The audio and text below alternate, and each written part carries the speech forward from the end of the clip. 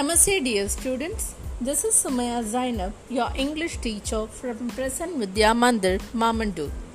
Today we are going to learn the chapter A Question of Trust from the book Footprints Without Feet.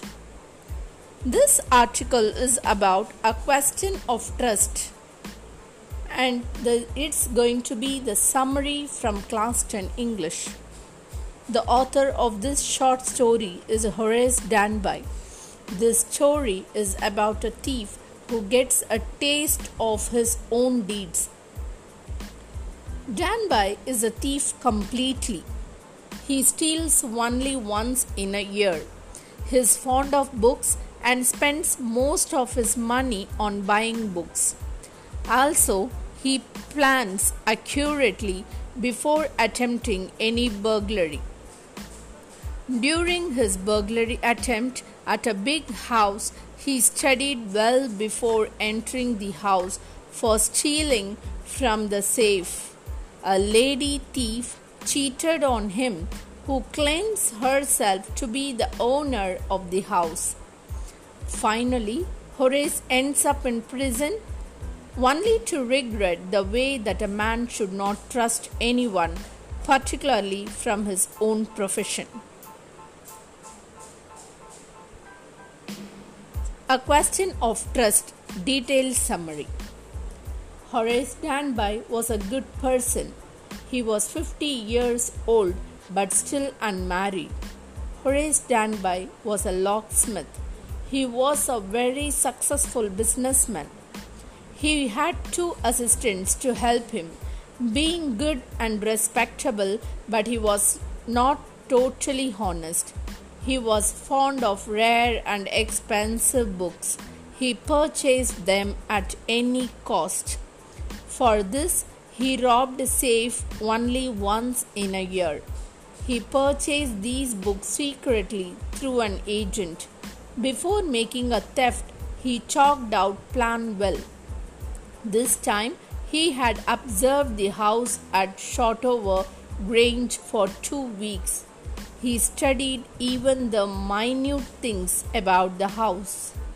The family was now in London. The 2 caretaker servants of the house had gone to the movies. He jumped out from behind the garden wall and came inside the house. He had taken a key from the kitchen door hook. Then he wore gloves.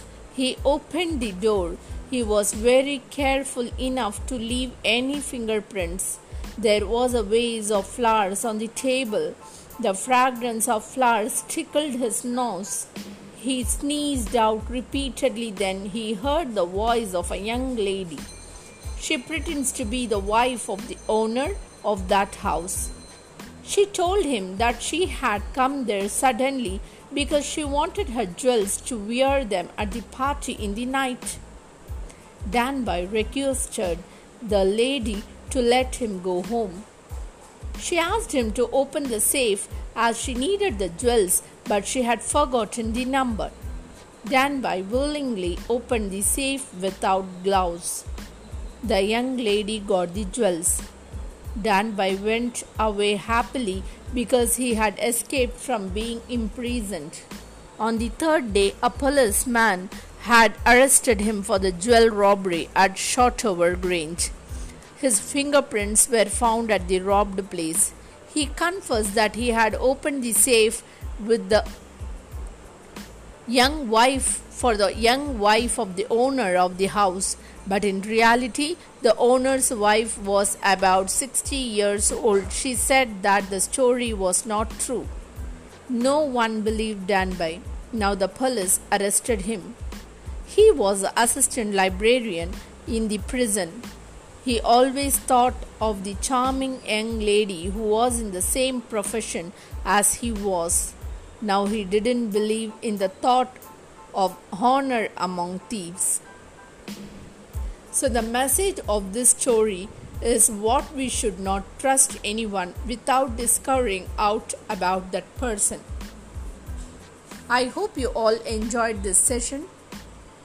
We'll meet you in the yet another podcast of another summary from Footprints.